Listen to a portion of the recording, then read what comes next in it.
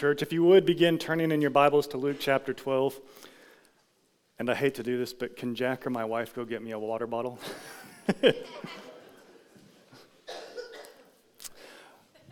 Have you ever received the voicemail from John at the Automotive Services Center who's trying to call you, who's trying to reach you to talk to you about your car's extended warranty?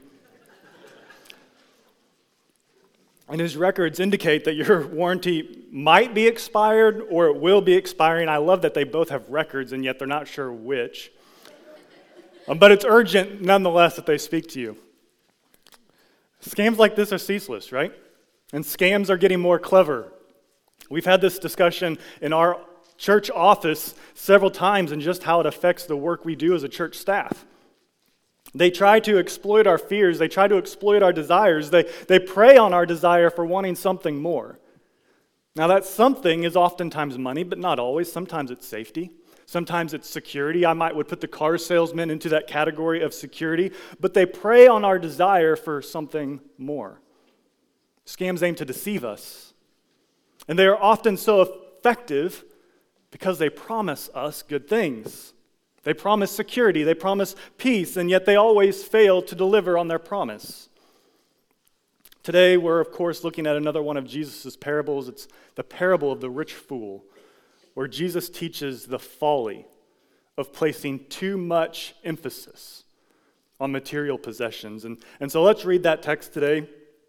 We are in Luke chapter 12, and we will begin in verse 13.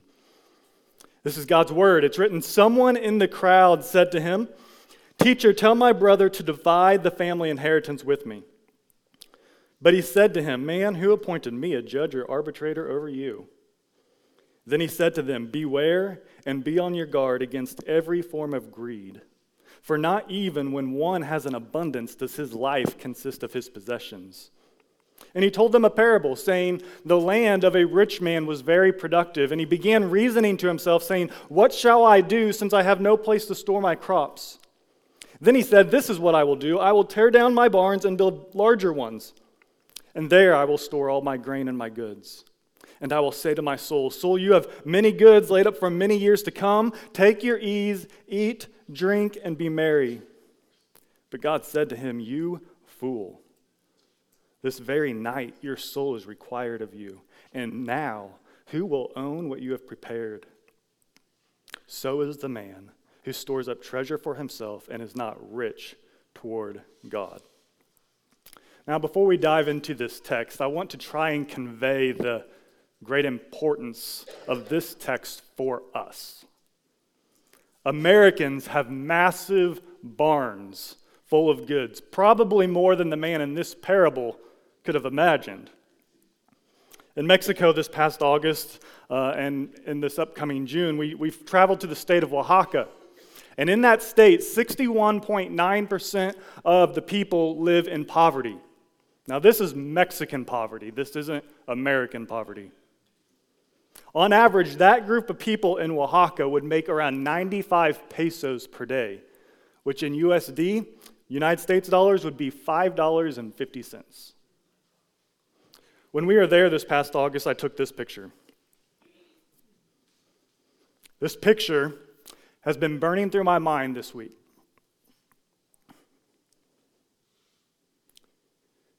Oh, it's going to be a long sermon if I'm crying at this. I took this picture on a phone that 61% of the people in Oaxaca would have to work for 200 days just to afford. Almost 7 months. Consider also what you fall asleep on each night. We climb into comfortable mattresses and fall asleep, never or rarely thanking God for such a luxury. And sleeping on a mattress is a luxury.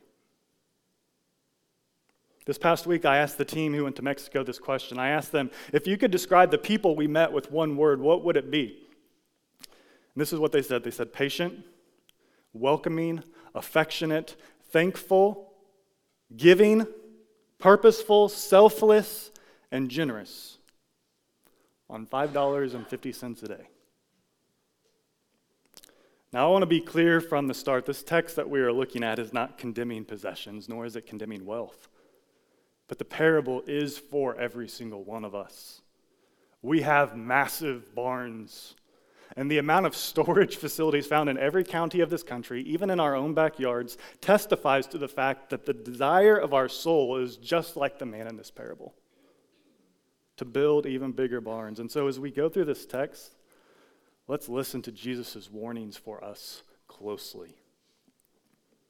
Luke 12 is a fascinating chapter. In the first 12 verses, Jesus is speaking to his disciples. Now, this small group is in the midst of a crowd of many thousands. We read that in verse 1. But he's speaking to his disciples. But there's many listening, right? And so Jesus is teaching his disciples some very important, difficult things. He's warning the disciples about hypocrisy, and he's teaching them about the fear of God.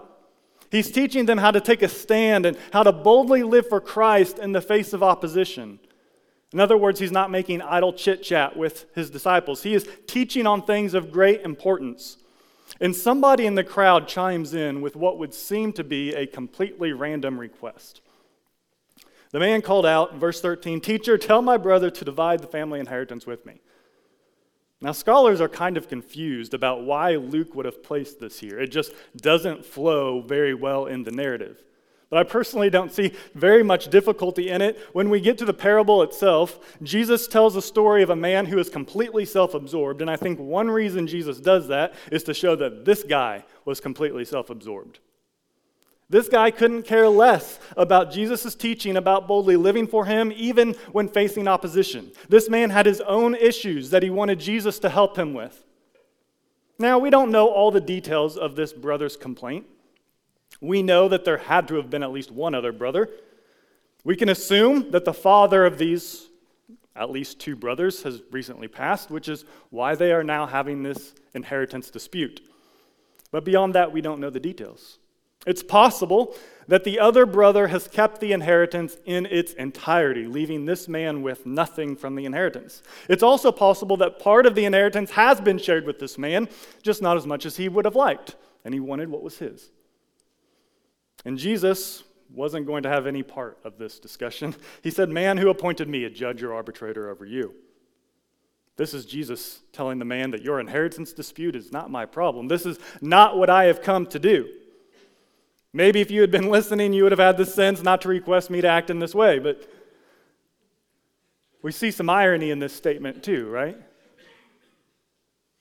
Jesus will be the judge and arbitrator of this man. He just isn't that for this. Jesus was clear in his mission. He did not come to increase your personal wealth, and any preacher who tells you otherwise should be avoided and dismissed. Jesus tells us why he came. He said, "For the Son of Man has come to seek and to save that which was lost."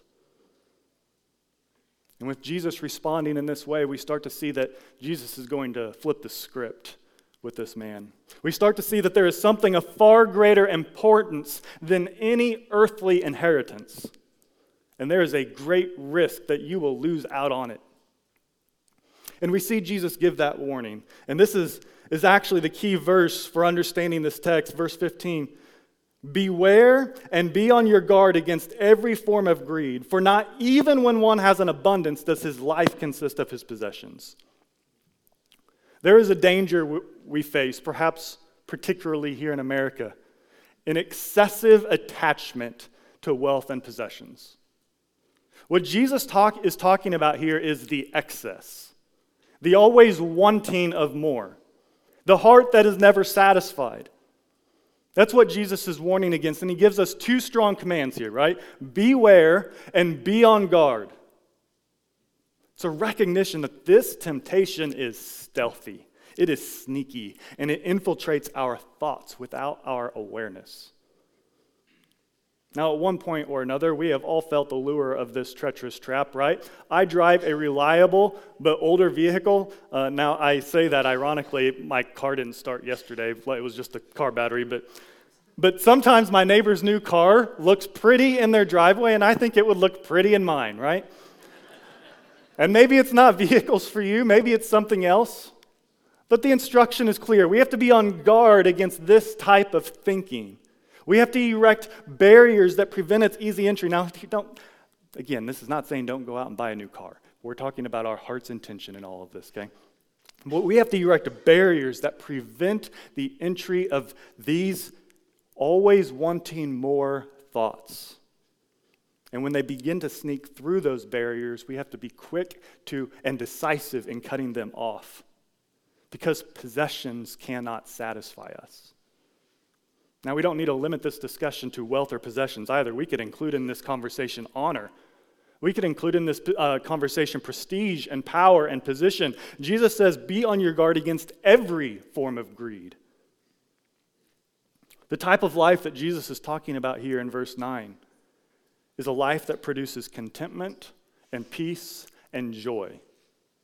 Contentment, peace, and joy. We're going to return to those three words frequently. And Jesus says there's only one place to get that kind of life. And it's not through the possession of any earthly belonging or ideal. Those things might give us a temporary surge of pleasure, but they can't give us life. Not life in the sense that Jesus is talking about.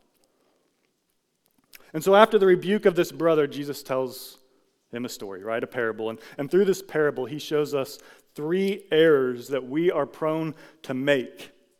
And every single one of us should heed the warning associated with these errors and see if any part of them is evident in our own life. The first error that the man in this parable makes is the error of misplaced faith. Jesus began the parable, the land of a rich man was very productive, and he began reasoning to himself, saying, "What shall I do since I have no place to store my crops?" Then he said, "This is what I will do. I will tear down my barns and build larger ones, and there I will store all my grain and goods." Now let's pause and recognize how natural this feels. We are given a realistic problem, no place to store a crop, and we are given a normal solution. Build a bigger barn. Seems pretty normal, right? Doesn't that seem to be a very reasonable solution to the problem at hand? Now, I think where we go wrong with this parable is skip past the first sentence. To understand this story, we need to back up to the very first sentence. It says, "The land of a rich man was very productive." The land is the subject of this sentence. The man had everything the world had to offer. The text explicitly said he was rich. He had a lot of money, and with that money, he would have had plenty of good food, probably fine wine. He had every luxury that you would expect a rich person to have. And with this bumper crop, he was getting even richer. Now, there is nothing in this story saying that he did anything dishonest. There is nothing in this story saying he was a crook or that he didn't come by his wealth honestly. In fact, from outward appearances, we might consider this man to be an honorable businessman here in America. However, this story does give us an inside glimpse of the man's heart. It's clear from the text that it was the land, the natural richness of the land, that ultimately was what was giving this man his wealth. So much wealth that he needed bigger barns. And he began to talk to himself, which should be our first warning. Talking to ourselves can be quite dangerous. It can also be quite helpful. I'll get to that in a minute. But he was entirely self-absorbed. He was in love with himself. If you look at the original Greek, and I know this is dangerous, I'm not going to go that deep, but the original Greek, the parable has 54 words. And 18 of them, around 35% of the words, are first-person words like I or me or my. He may have been an upstanding businessman, but he was also obsessed with himself. He asks himself some questions, and perhaps more dangerously, he gives himself some answers. But the text wants us to see that it is ultimately God who gave him all of this. The man thought it was his. He placed his faith in himself when in reality he should have recognized that all of it was ultimately from and to God. His prosperity was from a source outside of himself. In other words, it was a gift, much like an inheritance. Last week, Mike mentioned that one of his pet peeves was when pastors who are speaking about their church say it's my church, and I couldn't agree with him more. But you don't have to look very far to see that that's not usually the case. As churches grow and as the Lord does good and mighty things through that church, the pastors might face the same temptation that this businessman faced. And rather than glorifying God and acknowledging that every good and perfect gift is from above, pastors too are tempted to look inward and say, look at all of this that I have done. And unfortunately, we've seen the results of this type of ministry. We've seen and heard stories of pastoral abuse, misuse of power, and the platforming of oneself rather than the glory of God. It's obvious that pastoral leadership within the church should not ultimately point to any one man other than the God-man, Jesus Christ. It's dangerous. It's dangerous inside the church and it's dangerous outside the church. This man's richness was from God, and yet he put his faith in himself. That is the first error that this man made, and it's the first one that we need to be on guard to prevent. The second error is this: misguided promises. We're still looking at verse 18, but we're going to add on to it verse 19. The man, continuing to speak to himself, "And I will say to my soul, soul, you have many goods laid up for many years to come. Take your ease, eat, drink, and be merry." This man is in essence preaching to himself. Now I firmly believe we need to wake up every morning and preach to ourselves. But we have to make sure our message is correct. We need to wake up and preach to ourselves, remind ourselves of the mercies of God. That no matter how good or how bad this day goes, my assurance is found in the life, death, and resurrection of Jesus Christ alone. And it's by grace through faith in Christ that I am saved. And in light of that truth, we pray for endurance to obey his commands and live for his glory. That's the message we should be preaching to ourselves. But the sermon that this man preaches to himself is one of death. If you think back to how Jesus defined life in verse 15, Jesus said, "Beware and be on guard against greed, for not even when one has an abundance does his life consist of his possessions." In that context, life, in the way that Jesus uses the word, is one that produces contentment and peace and joy. Now in this parable in verse 19, the man speaks to his soul. And that word that translates to soul, it could also be translated to life, but it's not a life identified by contentment, peace, and joy. This life is identified by goals and commitments. And so the man, having failed to recognize that all of his wealth was a gift from God, he rested in his possessions. "Soul, you have many goods stored up. Take your ease, rest, relax, take life easy. Lay back in your Adirondack chair on the deck and watch the sunrises and sunsets for the rest of your life. Go pick up seashells, go play shuffleboard. You've done well, so rest." Now, we're not oblivious. Wealth does afford us certain conveniences and pleasantries. Of course it does. I'm sure most of us have very nice mattresses in our house, my family included. The folly this man makes, though, the error we often make, is resting in those pleasantries, as if those pleasantries can provide us the ultimate contentment, peace, and joy. Those things promise to provide us with contentment, peace, and joy, and they may provide us with those things for a short time. But that time is fleeting. Can you picture this man? The man who was rich before he had this bumper crop to harvest. You might see the anxiety in his eyes as his hands are woven together and he's twiddling his thumbs, asking, "What am I going to do with all of this crop? I know I'll big builder barns and then I can rest." But what happens next year when he once again has a storage problem for his crop? The cycle starts all over again. The contentment is fleeting.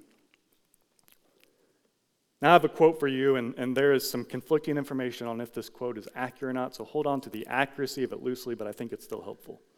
I'm sure many of you have heard the name John D. Rockefeller.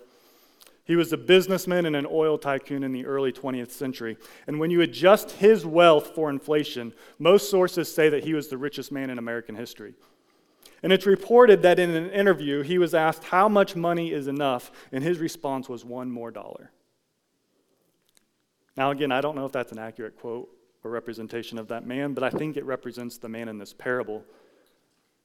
And I think if we're honest with ourselves, it often represents us. Maybe in different ways.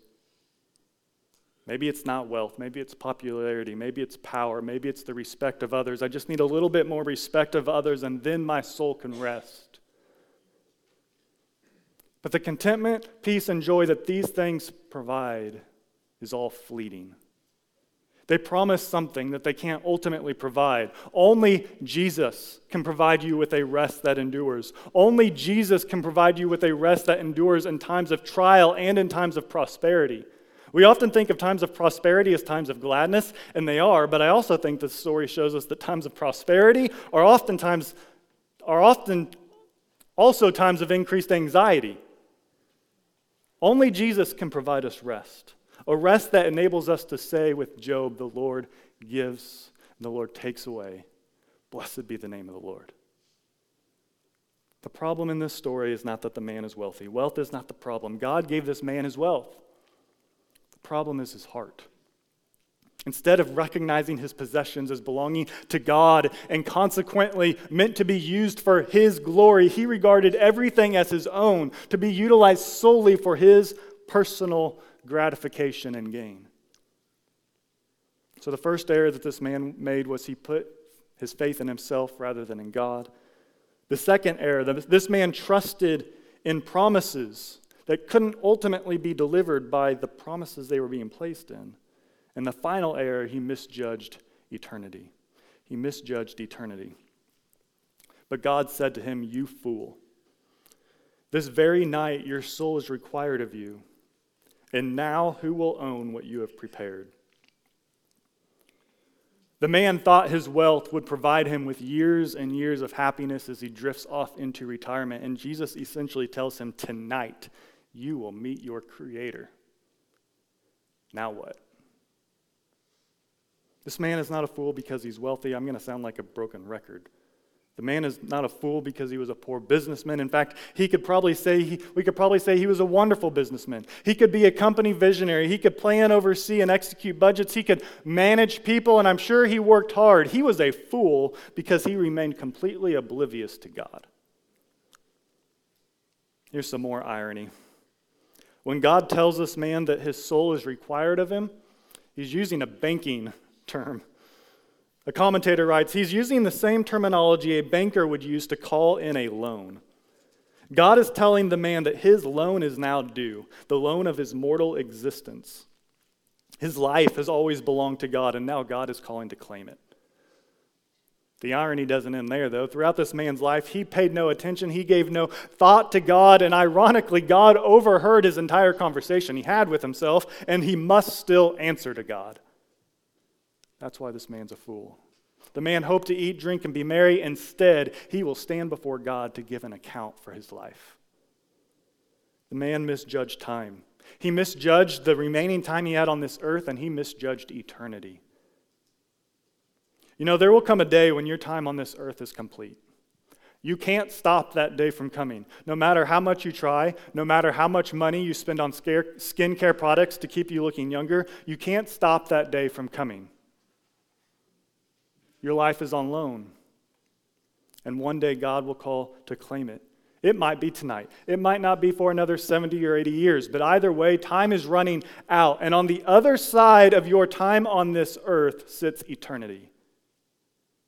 And Jesus is telling us that it is foolish to live this life with only this life in mind. It is foolish to live this life without eternity at the forefront. And to get this point across, he asked the man a rhetorical question. He asked, "And the things you have prepared, whose will they be?" And the obvious answer is this: it doesn't matter because they won't be his. He can't take it with him. He leaves it behind, maybe to his kids. The more I studied this text, the more irony I saw within it. This story is given to a man who is having an inheritance dispute. Now, leaving something for your kids is not a bad thing. I'm saving for retirement myself. Lord willing, whatever is left after my wife and I are both gone will go to my children. But we have to be very careful. Remember, greed is sneaky. And parents can use their kids as an excuse for their own selfish gain. We can use our kids as an excuse for building bigger barns for ourselves. And in the process say that we are trying to set up our kids for the future, when in reality we are only seeking more for ourselves. And there's another danger associated with this. If what I pass down to my children is nothing more than the fruits of my labor, my bigger barns, and I don't pass down the promise of salvation that's found in Christ alone, then my kids will never rest. If all I pass down to my kids is wealth or respect or good business acumen, and they don't know that there's a God who is sovereign over all of that and that they need to be on good terms with Him, then there is no chance they will find rest. So what I'm saying is this: work hard, save hard, and if the Lord makes you prosperous, don't forget that it was the Lord who made you prosperous. That there is a God who is sovereign over all of this, and the only way to find joy and peace and contentment is to be on good terms with Him. So the instruction for us is found in verse 15. That key verse: beware, be on guard against every form of greed, for not even when one has an abundance does his life, does peace, contentment, and joy consist of his possessions. This man was a fool because he lived for the wrong things. He was a fool because he lived for things and not for the creator and giver of those things. The man in the parable thought he had a storage problem. The younger brother thought he had an inheritance problem. What they actually had was a God problem. Do you? Are you on good terms with God? Consider how the parable concludes. So is the man who stores up treasure for himself and is not rich toward God. If God calls you home later today, will you be ready to meet Him? It's funny, when it comes to standing before God, it won't matter how many possessions we have or how much money we made. All that will matter is if I had been rich towards God. But what does it mean to be rich towards God? Well, at the very least, it includes your attention towards Him. It includes your time. It implies trust, that you trust Him, that there's a mutual sharing of affection. If I were to be rich towards my wife, and I promise I don't do this well, it would mean that I'd be investing in our relationship. It would mean that I would be there to support her emotionally, that I would be understanding of her needs, that I show her appreciation and respect, that I love her. It would mean that she and I are on good terms. Rich towards God means He and I are on good terms. Are you and God on good terms? Now we have to be careful with how we answer that question, because we might be thinking that to be on good terms with God, we have to go to church more, or we have to increase the amount of our giving, or I might need to lead a new Bible study. And those are all good things, and they might be things that God is calling you to do. But if that's how you're answering this question, then you're using God in the same way that this younger brother was using Jesus. You're saying, hey, God, here are all of these things that I've done. Now give my soul rest. You're using God as a means to an end. The younger brother in this story wanted his older brother to give him more of the inheritance, and he used Jesus to try to get it. He used Jesus as a means to an end. And Jesus rebuked him and said, that's not what I'm here for. And we recall that Jesus came to seek and to save the lost. And what this younger brother failed to see is that this man, Jesus Christ, could give him everything his heart desired and more. Jesus could give this man an inheritance. Jesus could give this man a much better inheritance than what he was asking for. Jesus could give this man inheritance, which Peter says is imperishable and undefiled and will not fade away and is reserved in heaven for you.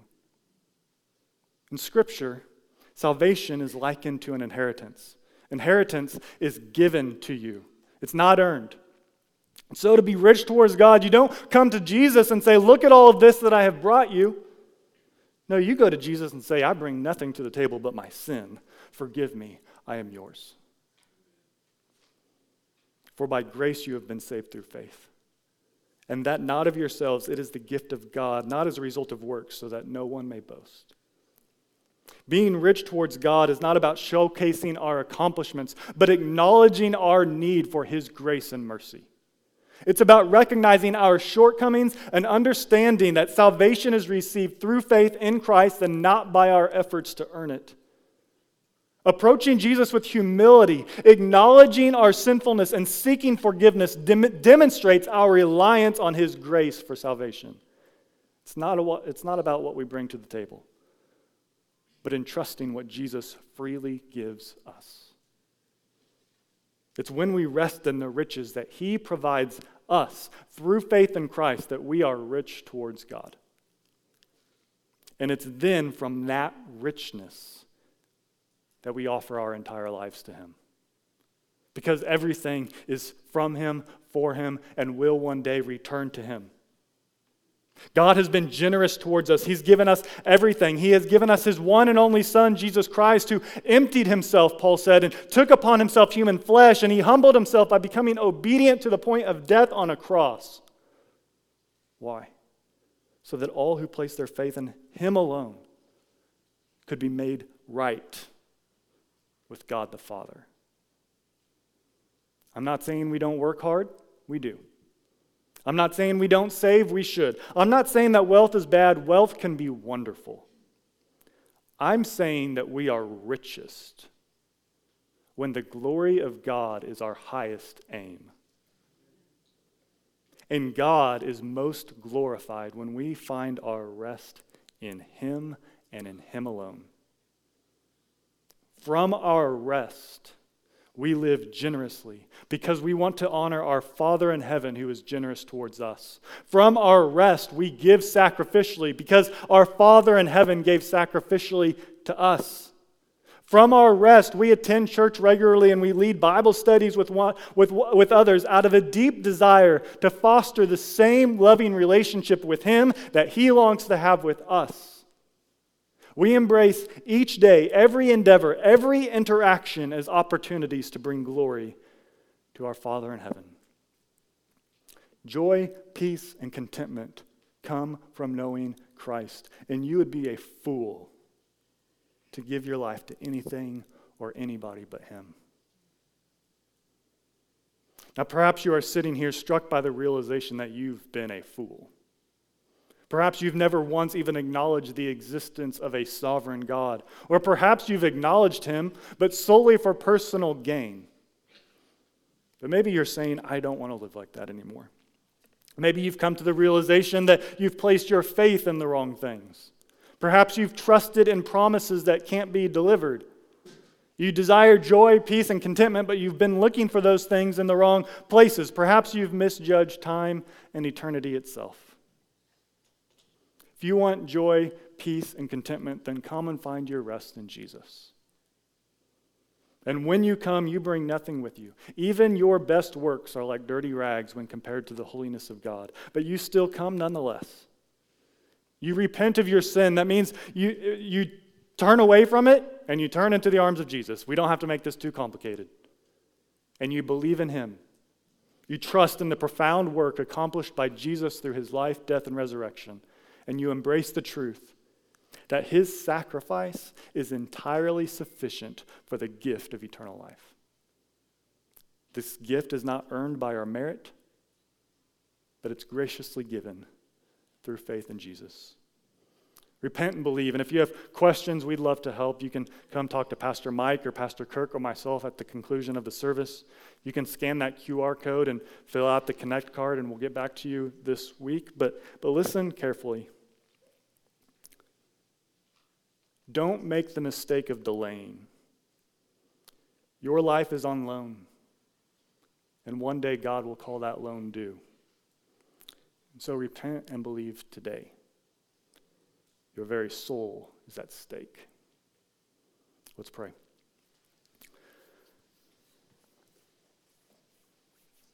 Gracious and merciful Father, we bow before you in humility and gratitude. We thank you for speaking to our hearts through your word. Father, you've revealed to us the folly of misplaced priorities and the immeasurable richness that is found only in you. Father, we confess that too often we've sought fulfillment in temporary things, forgetting that true joy, peace, and contentment are found solely in your embrace. Forgive us, Father, forgive us for the times that we've placed our trust in empty promises, when we've chased after fleeting desires instead of seeking your eternal treasures. we also thank you for this gift of repentance, for the opportunity to turn away from our sinful ways and to turn into your loving arms. Help us to daily surrender our lives afresh to you anew each morning, recognizing that even our best efforts fall short in comparison to your holiness. Father, grant us the faith to trust completely in the finished work of Jesus Christ and his life, death, and his resurrection as the only means for everlasting life and true rest for our souls.